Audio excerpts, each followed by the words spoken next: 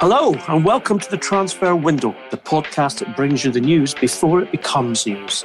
You get the best insight and analysis on all issues that you want to debate on the global game.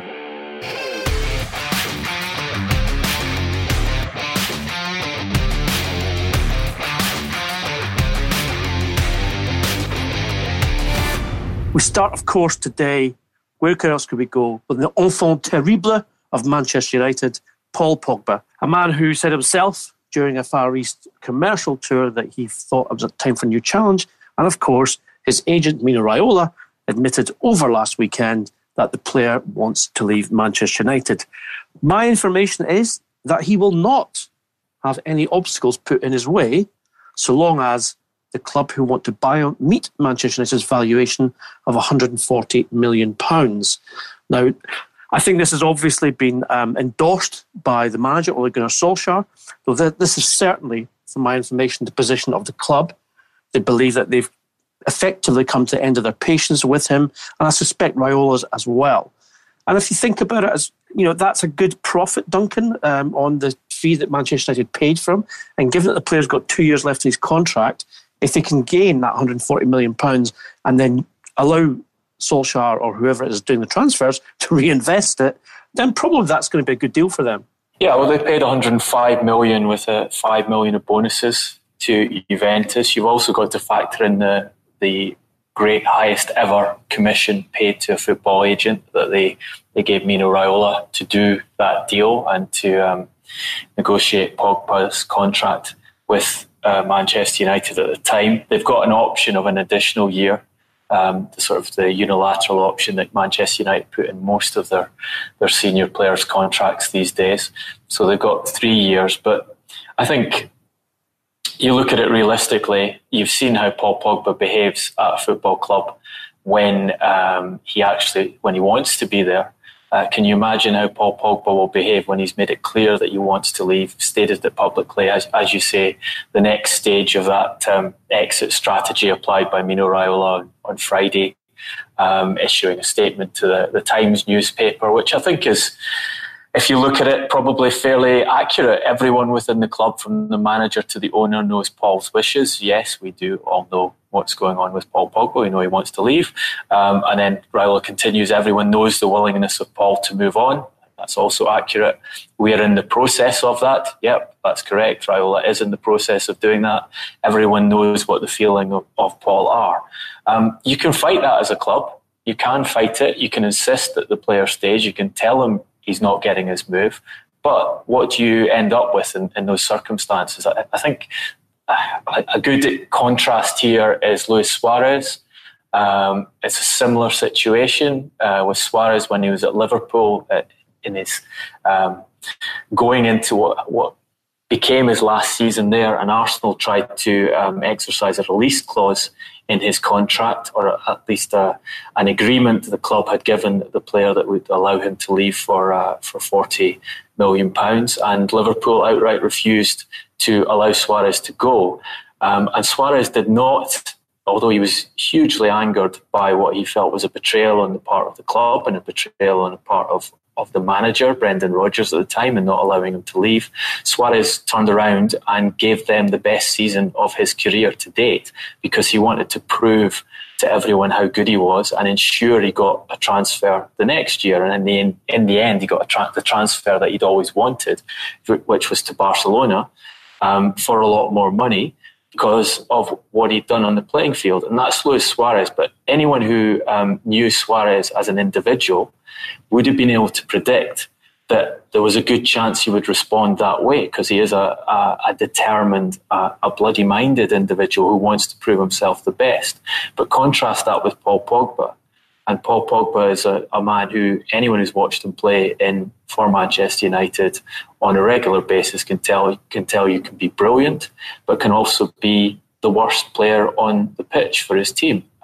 When he refuses to put effort in, when he refuses to track back, when he over-elaborates on the ball, when he makes bad decisions in his long passing, when he tries to be too greedy, attempting to score goals when better options are on. So the character of the individual is such the expectation has to be if you prevent him from moving, you're not going to get a good season from him, and you're going to have a troublemaker within the squad. So if you have, as we've said before in this podcast, if you have Real Madrid with their new manager Zinedine Zidane prioritising Paul Pogba's capture, you have the opportunity to take significant money from Madrid for a player who's causing you trouble, and reinvest the money from the sale plus the money you save on his very high wages into a squad that needs new investment. That should be the pragmatic way to go. The question obviously becomes how much can you actually get from Madrid? Because Madrid aren't stupid. They know the problems you as a club have with the player. They know how the player will agitate to move, how he's been agitating to move.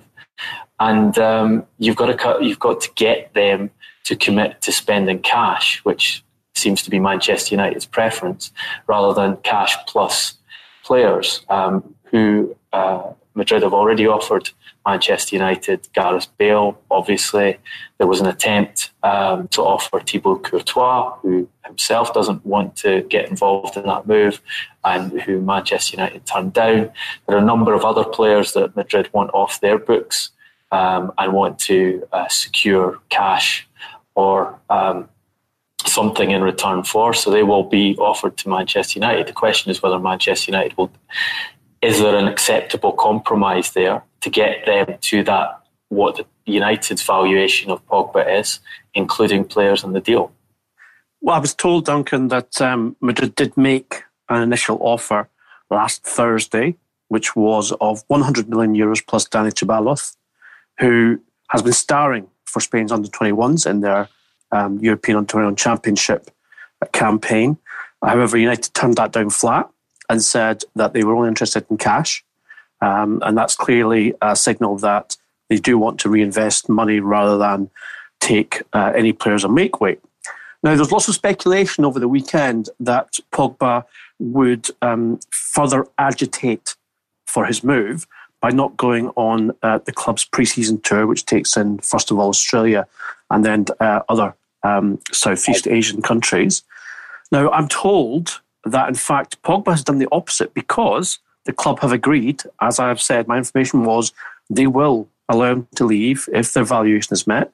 So Pogba's actually not playing enfant terrible, but playing good guy by saying, okay, I'm going to turn up. And he did, with his club tie on, of all things, for the bus to take him to the team plane, which left for Australia on Sunday, last weekend. And he's going to say, okay, you're going to adhere to my wishes to leave. Therefore, I'm going to be the model player for you in order to facilitate my own transfer. Now, that's not really the Paul Pogba we know, Duncan. That's a very kind of different Paul Pogba, one who is willing to conform to the rules. But clearly, because he's been given the opportunity to get his wish, which is to leave the club. Well, we'll see how long it lasts for. It's interesting, the offer. Interesting, the offer you mentioned of Ceballos plus 100 million. That seems quite a clever attempt by Madrid in that they're offering a player in the age range and with the kind of talent profile that Manchester United have been looking at as part of the deal. That's something you could see might have attracted Ed Woodward. I think if I was advising Madrid, my suggestion would be for them to buy Sean Longstaff from Newcastle United for £20 million, parade him in a Real Madrid. You're just being mischievous now. Put him in front of the Bernabeu fans, up his value by saying, look, this is our great young signing that Madrid have brought from England, future of the club, and then include him in the deal at a £50 million valuation because you know that one will appeal to Ed Woodward. You can say, look, I have now got Real Madrid's great young signing of the summer as part of the deal for Paul Pogba, and this is the future. Look how clever I am. I'm sure, we know Ed Woodward's a big fan of the transfer window, so I'm sure he's listening, and it may well be the case that you're way ahead of the game here, Duncan, as usual, and that Longstaff will probably be a Real Madrid player by probably Friday, and then a Manchester United player by next Wednesday. So a week Wednesday. from one horse trading proposition to another. Duncan, you got news on Marcos Rojo, a player who never really seemed to fit in with Manchester United. And as a man, I think I may have already said this, and if not, I think it's worth saying again, whose tattoos are writing checks his talent can't cash. And it's possibly the case that neither can Man United get the cash for him. Well, this is the other side of the great rebuild that Manchester United have been selling to their supporters since things went so badly wrong at the end of last season. And we had, for example, Ole Gunnar Solskjaer after the 4-0 defeat of Everton coming out and saying, I've said all along I'm going to be successful here, and there are players here that won't be part of that successful team. And there's been an expectation that a lot of players would be shifted out this summer, and clearly something along those lines needs to happen. I mean, Manchester United's turnover of players compared to their competitors at the top end of the division is extremely low, which is surprising given that they have been less successful on the field than their competitors. If you compare the turnover at Liverpool, Manchester City in particular, it's a huge number, higher number of players going out the door at Liverpool and Manchester City since Klopp and Guardiola have come in, than have gone out the door since Ed Woodward took over as chief executive at Manchester United. So far, we've seen 2 players leave. Ander Herrera, who was lowballed on his renewal offer from Manchester United and elected to leave, felt disrespected by the club and chose to join Paris Saint-Germain. And club captain Antonio Valencia, who's also was allowed to leave when his contract expired. So you can say both of those were easy for United. If they'd made the decision that they didn't want those players, they just allowed them to leave the door, no cost to them. Whether the Herrera one in particular was clever, you can argue about. But no one else has gone. Marcos Rojo is one of the players who has been told he can. He's free to secure another club and to look for suitors. The problem is that Rojo was given a contract that's worth £8 million a year the season before last, and is one of the most expensive defenders in the Premier League, and on a European scale, extremely expensive for his age and for recent performances. He only played 211 minutes last season, only made 2 starts, managed to score 1 own goal. Obviously, bedeviled. It was a good own goal, Duncan, to be fair. It was a spectacular one. But if you want a player like that out the door with such a high salary, you should not be expecting a high transfer fee. What I've been told is Manchester United have said you can leave, but we want £25 million as a fee. Surprise, surprise, there have been no bids, no offers from any other clubs in Europe. The only offer that's come in for Rojo is from China, where they're prepared to pay that money. Rojo doesn't want to move to China. He actually quite enjoys his life in the north of England. I think in an ideal scenario would like to carry on playing in the Premier League. But I find it very difficult. I'll be very surprised to see if United can manage to secure an offer for a player who's paid that much money, who has played that few games recently, at the price of £25 million. And it doesn't seem very logical to me to work this way. But this is a pattern that Ed Woodward's Manchester United have followed, in that they overvalue the players on their squad who aren't regular first-team starters, and they retain them when it would be more sensible to just cut their losses and say, right, this player is not going to play many games for us. He's on a high wage.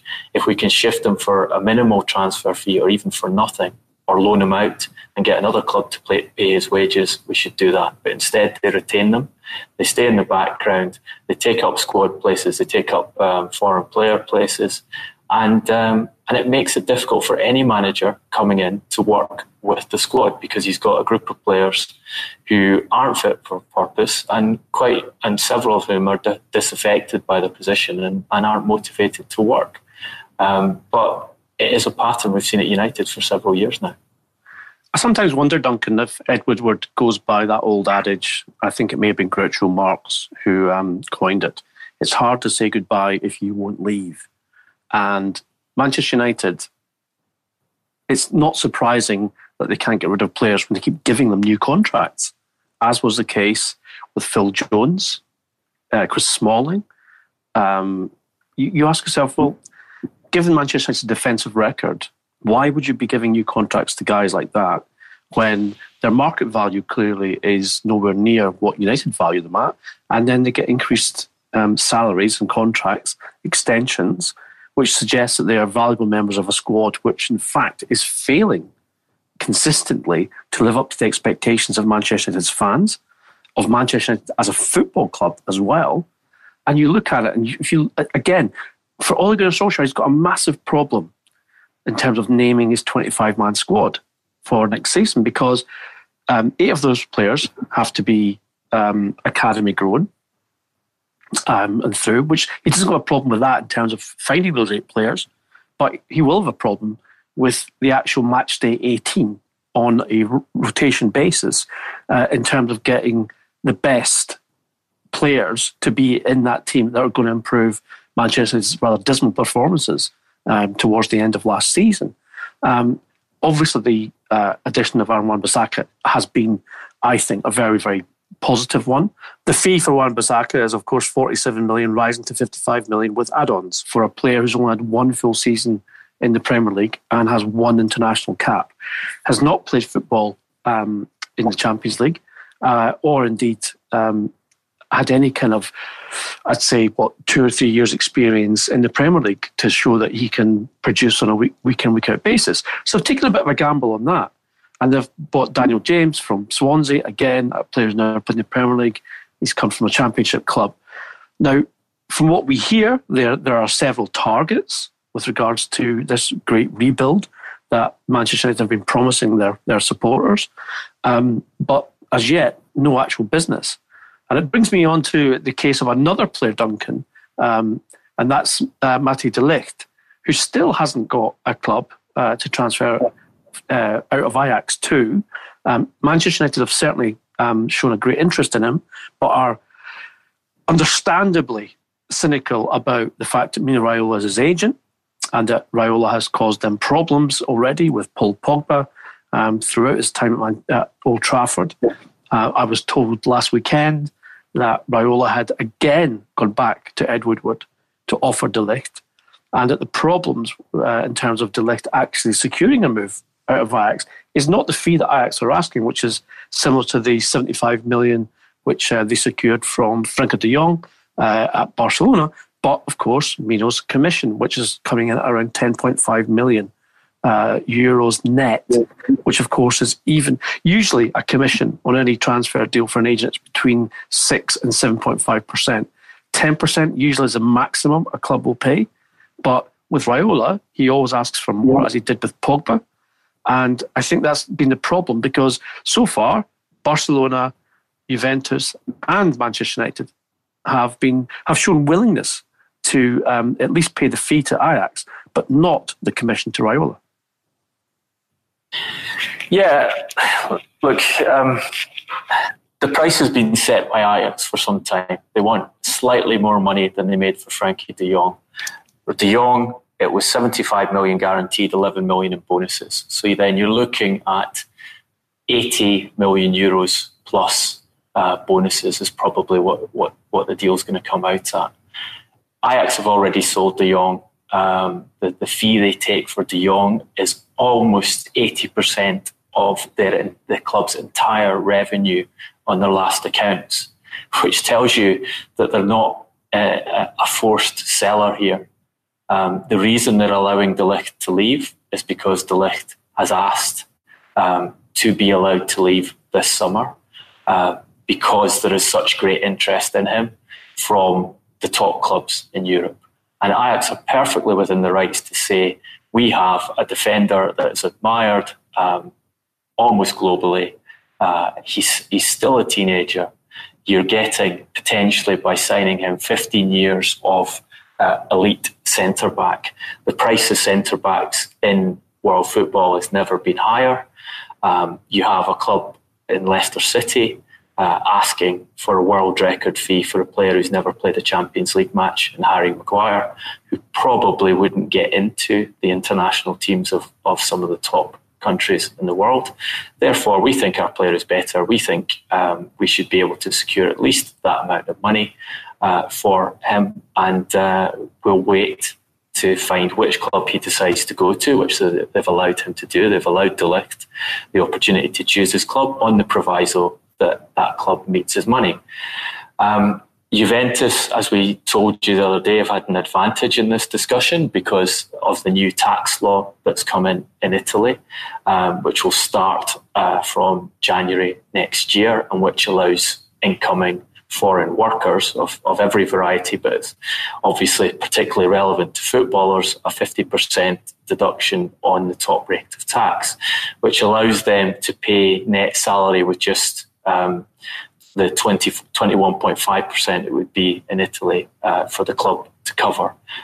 So they can afford to offer De Ligt a higher salary and therefore afford to pay more as a commission to Raiola, because the overall cost of the deal comes down. They've not, as I understand it, come to a direct agreement with Ajax over the fee. The information from Italy is that they've offered considerably less than the price Ajax are asking, in the hope that Ajax will cave and take that money. I think this is it's going to be an interesting test case, because De Ligt is hugely popular in Ajax. He's been brought up at the club. He captained the club to their best season for years. Very unfortunate not to make the Champions League final. A leader. In these circumstances, you would often see a player, particularly one who's advised by Mino Raiola, being asked to force his way out of the club. So to make the kind of statements that Paul Pogba has been making, saying it's time for a new challenge and I want to go elsewhere. You could then go to the step of causing problems. There's various tactics you can apply as a player to force your exit. It would be really disappointing, I think, if Raiola gets someone like De Ligt, who is young and so popular at his club, to go down that route to try and ensure Ajax take a lower fee and Raiola makes more money on the commission for the deal. And I'm intrigued to see how this one develops in the next few weeks. I wonder, Duncan, one of our listeners had a great question for us. I think it was 3 or 4 weeks ago, about why do the top clubs not get together and basically coalesce and say we're not going to be held to ransom for these massive fees anymore, or the commissions or anything else. And of course, we replied with realistic answers, which was that, well, there's always going to be a price. There's always going to be someone willing to pay that bit more to get the best player, etc., etc. I think what's very intriguing about De Ligt is he's been available. Everyone's known he's been available in European football for the last 4 to 5 months. Everyone saw his performances in taking Ajax to the Eredivisie Championship, and probably more importantly, to Champions League semi-final as well. I just wonder if clubs like Manchester United, Juventus, PSG, who've all been linked with the player, even Barcelona as well, I should say, they talk to each other, you would like to think, and we know that they do, on a kind of weekly basis about this and that, and players are coming and going and everything else. And everyone's at each club has got a contact who's high up, so they can send a WhatsApp message or an email or just make a casual call and say, do you know what? This guy Raiola is taking the mickey out of all of us. We should all just decide not to pay the commission on De Ligt. Otherwise, every time one of his clients moves, we're all going to be held to ransom. It could even be called Mino's ransom note. I could see an email kind of subject context. Mino's ransom note. Let's not do it, because it is effectively it's not against the rules, but it's against tradition in terms of what agents are expected and require in terms of their payment. It's happened in exceptional circumstances in some transfers, Paul Pogba being the most recent and probably the most expensive. But I would like to think that in this case, the clubs, and I do believe that this is the case, are basically reneging on buying Ligt, not because of the transfer fee, but because of the commission being asked for by his agent, which extends that financial commitment beyond what it should be. Well, there is that possibility, but ultimately you're talking about a competitive market to secure the best talent. There's a reason why Ajax are asking so much money for De Ligt, and there's a reason why Raiola is asking such a high commission. There's a reason why he's asking for such high wages. It's because he's the most attractive talent on the market. Therefore, you get that the market effect of competing parties who want to secure it, having to pay, having to convince the player to come to them, but having to pay the price that's being asked. Maybe Raiola won't get the money because he's asking too much. The salary that Barcelona have agreed to pay De Ligt of €9 million net is already extremely high for a player of his age. You can see how it's merited by his potential, but it's already at the top end. The transfer fee would be a record fee for a centre-back. So, again, top end. And the calculation, as we've talked about before, isn't just is it acceptable to pay that much for a centre-back? Is a centre-back worth that much to us? It's what are the repercussions of bringing a 19-year-old into our squad who's only played 2 full seasons of professional football. Regardless of how talented he is, if we put him in our group and give him one of the highest salaries in the group and much higher than some more experienced players who've been very important to an incredibly successful team, the repercussions are that those players will come to us and say, well, if you're paying him that much, you're going to have to pay us significantly more too. Therefore, the overall cost of the transfer goes up again because you end up increasing wages throughout the team to keep everyone else happy. So that's the calculation certainly that's been going on at Barcelona. And the calculation elsewhere is the total cost acceptable for us to do the deal? With Manchester City, who liked De Ligt a lot, who, as I've said in the podcast before, people at Ajax expected to sign the player at one stage last season. There's also the calculation of we do not like doing business with Mino Raiola. Raiola has a bad relationship with our manager. And we have major reservations about getting involved with someone, regardless of how good the player is, and having him in our squad, because we've seen the way he behaves with players, we've seen the way he agitates for moves, we've seen the way he pressures managers to play his players in positions that suit him or give them special treatment, and that's probably not worth the risk in that case.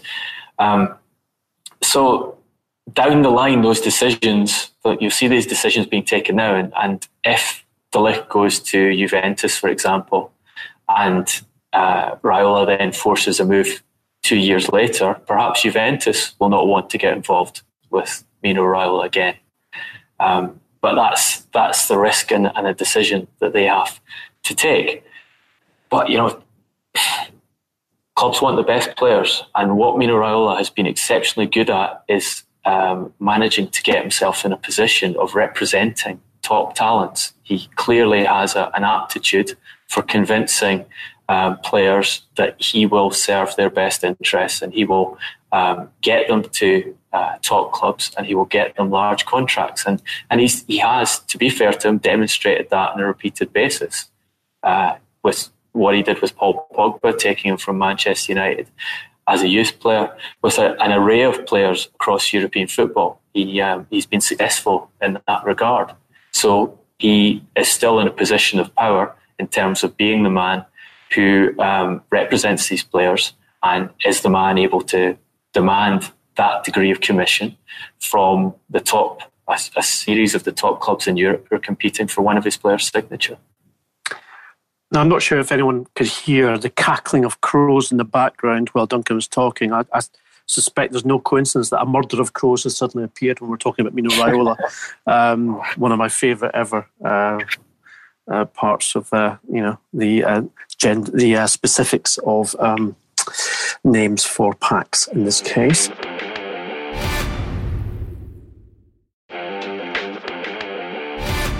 Barcelona, we talked about in terms of De Ligt.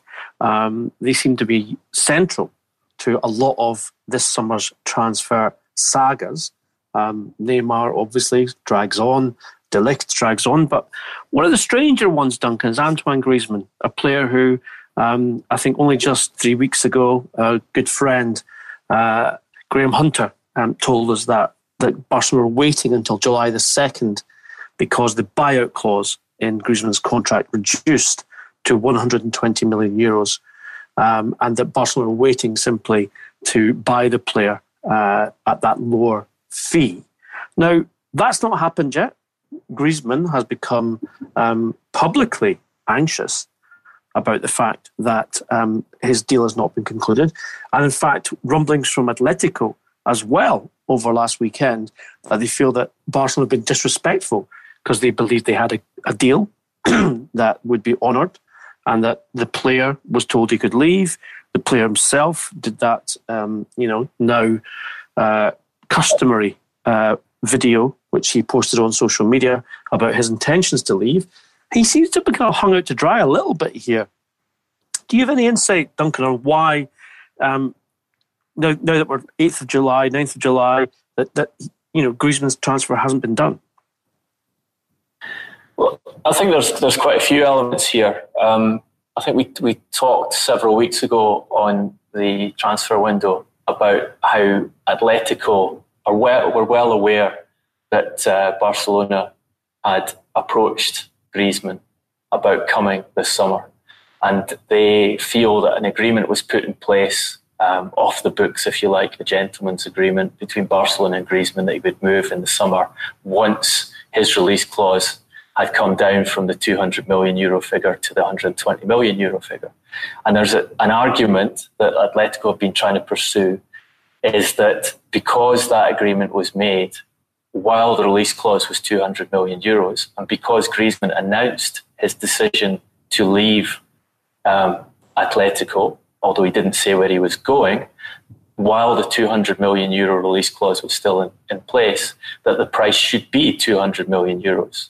Because that the rescission was effectively made.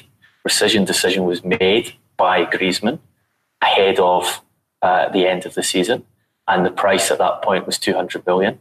And Barcelona had induced him to leave by offering him a contract there and convincing him to come. Therefore, legally, that's what they should be prepared to pay.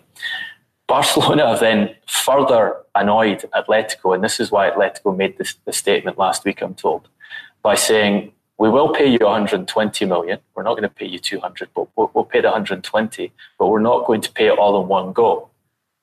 We want to split the payment, I'm told, into 3 parts over multiple years, obviously to reduce the cost to Barcelona's accounts and make their accounts look better each year, because they're not putting a 120 million payment down immediately in one go to take the player. Atletico are obviously unhappy about that.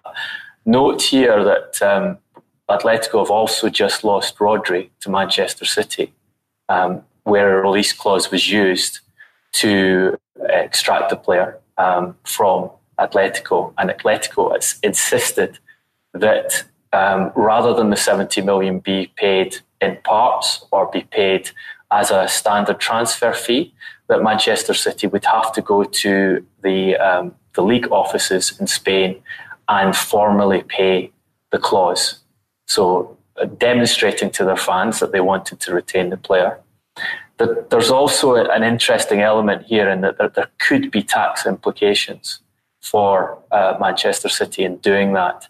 There was an argument about rescission clauses because they're supposed to be paid by the player, even if the club obviously gives the money to the player to pay them, that then becomes a tax liability for the player because he's received the payment of tens of millions of euros, in Rodri's case, 70 million euros from Manchester City, which immediately went to Atletico as a release clause. So in principle, his income for the year had been 70 million higher. In Spain, that problem's been sorted out in that if it's another Spanish club paying, the liability gets cancelled against the immediate payment. There's no extra tax cost.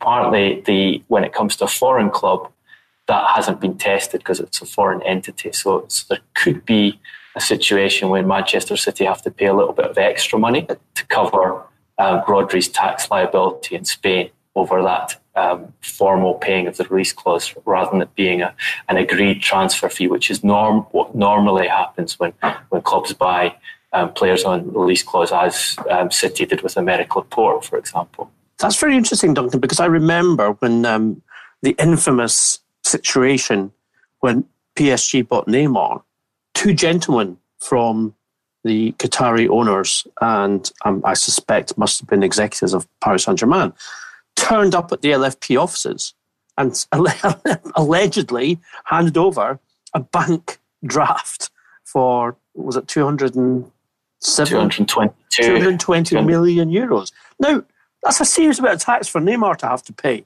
given that they were also a foreign entity.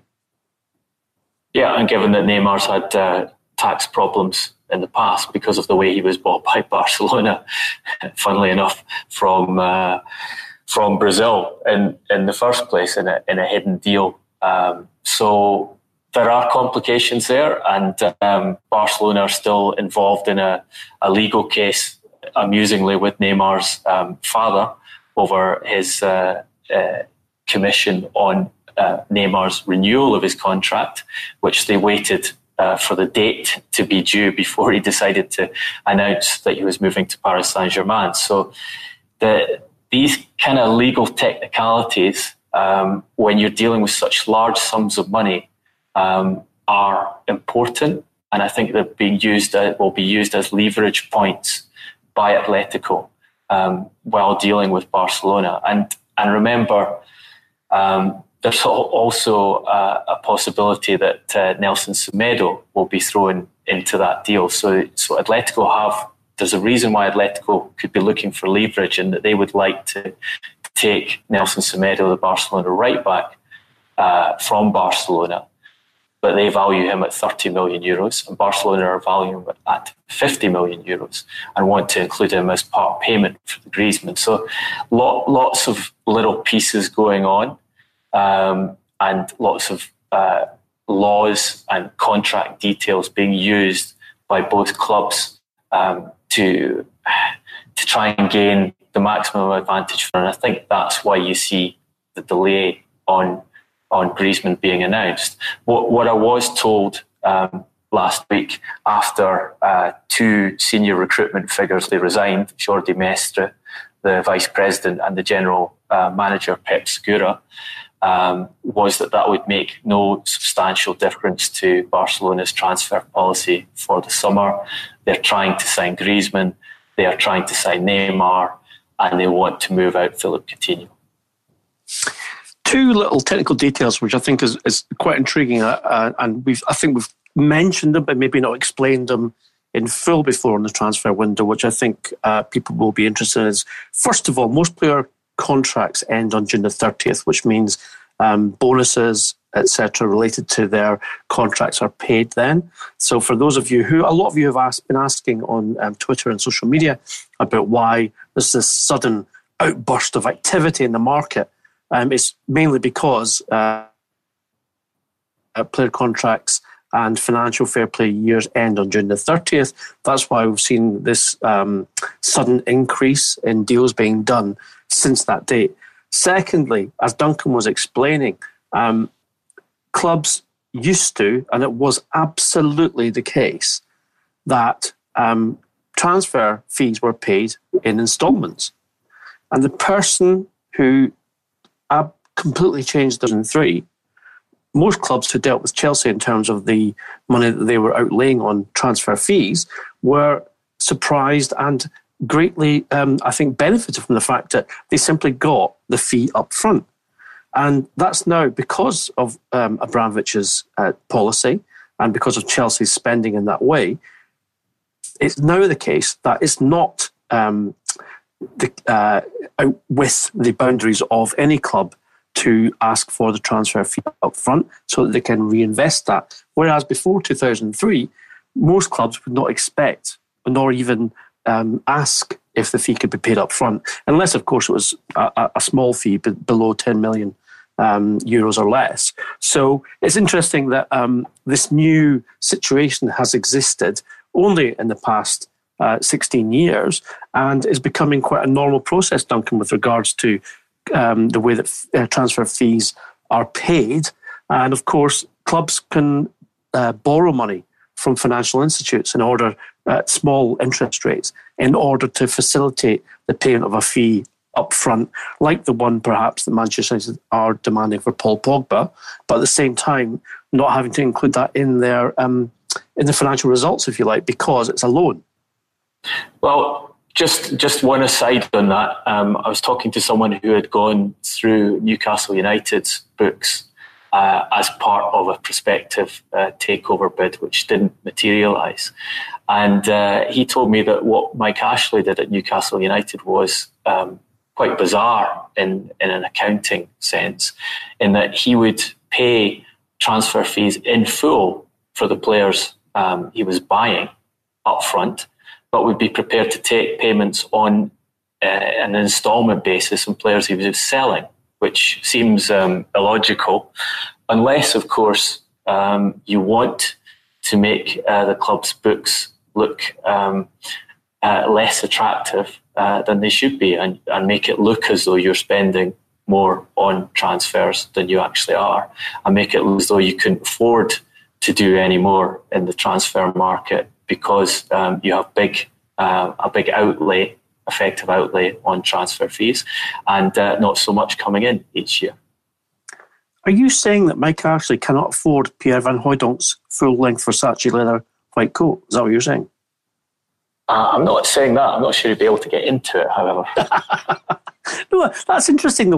So why is that? Because he wants to fool the fans, Duncan, into thinking that the club are spending more than they actually are?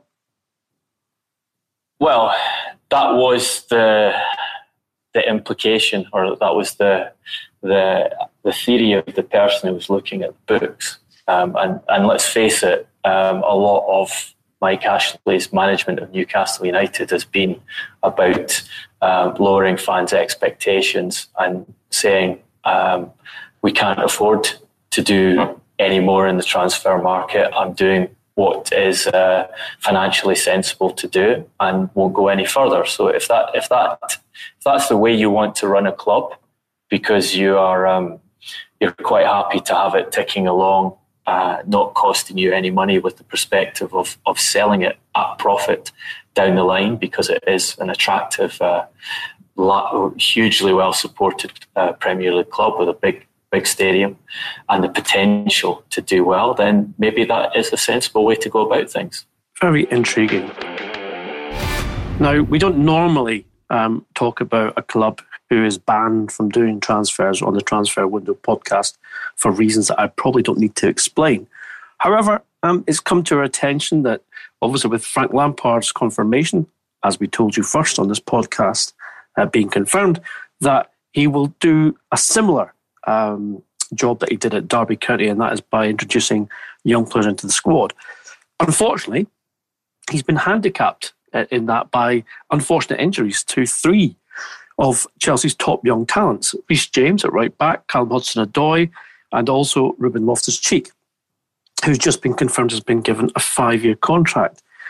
Now, my information is that as a result of some of that, certainly Ruben Loftus-Cheek, that Danny Drinkwater, of all people, a man who's been in the wilderness under Maurizio Sarri, and indeed, hasn't made a Chelsea appearance, I think one appearance in total last season, has been told that he's got an opportunity to prove himself and give himself the possibility of partnering N'Golo Conte in midfield next season in a 4-2-3-1 formation. At the same time, Tammy Abraham, I understand, will be made the lead striker ahead of the experienced Olivier Giroud. And also that Mason Mount, who's also had a new contract, will play as a number 10. Duncan, is it going to be difficult for Lampard, given the injuries that I described, to implement this policy of the young Turks overtaking the senior players? Or do you think he's going to be allowed time in order that he can actually introduce those guys once they're fit again? I think, well, the story that was told to him and when the job was offered to him was that he would be allowed time. This was the opportunity to take advantage of the academy, to take advantage of players that Chelsea have had out on loan for several years, and bring them back into the team and integrate them and make them work together. It's obviously a drawback, a major drawback, that both Ruben Loftus-Cheek and Callum Hudson-Odoi have gone down with Achilles tendon ruptures at the end of last season. Unusual injuries in football, and some of the hardest ones to recover from. So it would have been a lot easier for Lampard if he'd had what most people regard as the two best of those academy products available to them. But there are other players there, as you say. Tammy Abraham is one that people at the club are excited about him having the opportunity to be the number 9, the starting number 9 at Chelsea, and I believe that is Frank Lampard's intention, to use him there and give him the opportunity to prove himself. Within the club, they would like to see Reece James retained and have the opportunity. Unfortunately, James as well recently got injured on international duty, so not the best of circumstances to have his first pre-season in which to establish himself as one of Lampard's players. Interestingly, someone at Chelsea said to me that the injury to Hudson-Odoi might have a silver lining, in the sense that it's calmed some of the expectation and hyperbole around the player, which they felt was getting somewhat out of control last season, for obvious reasons, because you've got a young English You're referring to the interest from Bayern Munich, obviously, yeah? Well, yes, the interest from Bayern Munich, I think, set that into overdrive. But we've seen it with young English talents all the time, particularly at these top teams. As soon as they get anywhere near the first team, as soon as they do anything substantial, the press around them is that of, this is the future of England. This is an extra special player, before they've had the proper opportunity to demonstrate that. And that obviously is hard for a player to deal with, because they're being told they're better than what they've demonstrated themselves to be in reality on the football pitch so far. I was speaking to someone at Chelsea. He felt that the setback, the injury setback, could be good in terms of dampening that sense of expectation around Hudson-Odoi. Interestingly, I think what happens with the supposed Eden Hazard replacement, Christian Pulisic, I think is going to be interesting to watch, because there is going to be a huge amount of expectation on Pulisic, because he's been described as the Hazard replacement, and he's obviously not as good a player as Eden Hazard at this stage of his career. Also has barely played club football in the last 6 months, because he was shifted out of the Borussia Dortmund first team after that deal was agreed.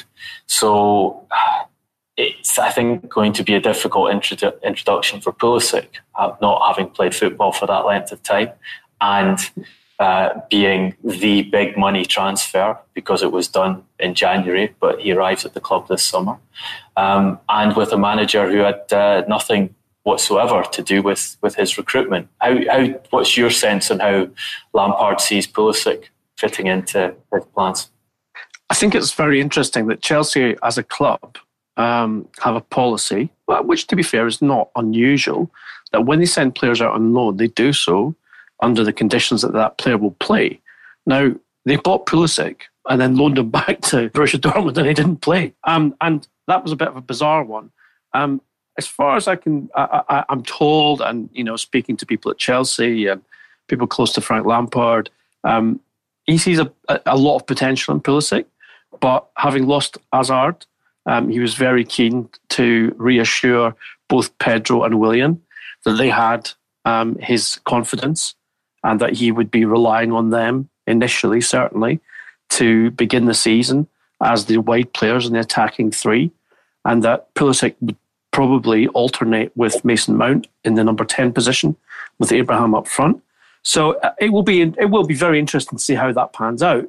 I think with Hazard, obviously, in the last few seasons, Pedro and Willian have basically been rotated, despite the fact they've got very, very good statistics and very good figures with regards to goals and assists as well. So it'll be, I think it's going to be a little bit of the young and the old for Frank Lampard when the season starts, because of the injuries that we've already spoken about, because of the fact that, look, he said himself, I don't want to be judged on my playing career. I'm a winner. I want to win as a manager as well. I don't want anyone to give me special treatment regarding the fact that what my playing career was at this club, etc., etc. So he's not fool in that sense. He's not going to simply put 11 kids out. The advantage he has, as you said, Duncan, is that with no transfer availability in this window or indeed January because of the ban, he will be, it's not a free hit. That's not, because Frank doesn't do free hits. But it will be a case that he'll be able to put young players in the team, and then if they learn a lesson by getting thrashed by a team better than them, etc., then he can say, well, look, these guys have got to learn. This is what it's about. You can't expect to win all the time, or you can't expect to win most of the time. Sometimes you get turned over, and they have to learn that lesson. And if they're not in the team, they can't learn that lesson.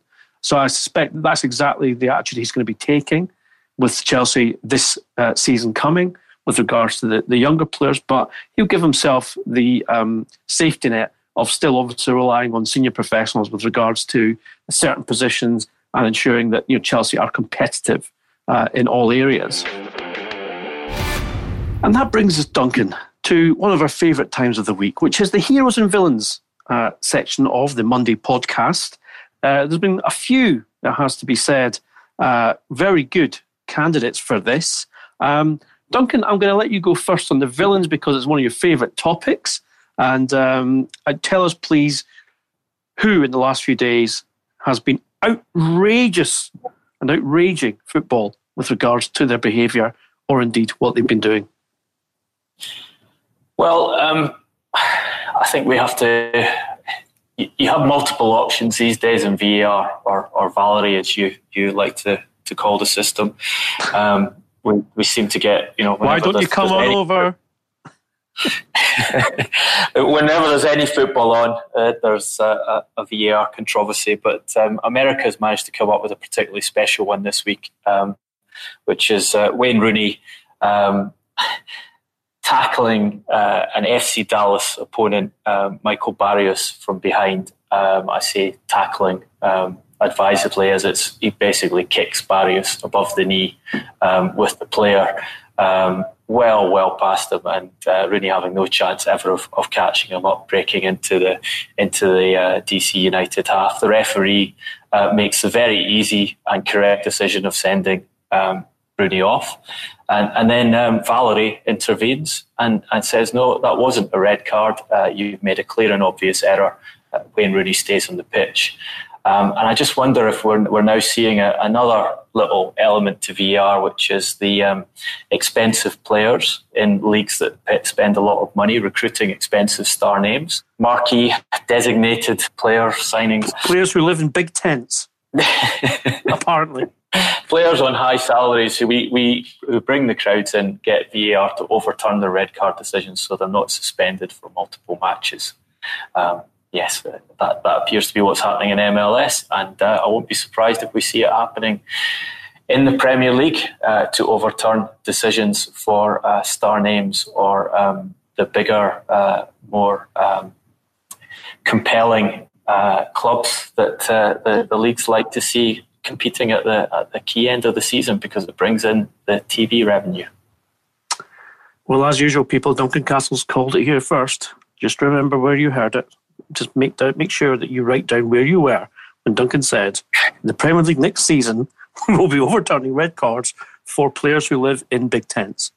I'm very, very pleased to be the hero nominator of this particular podcast.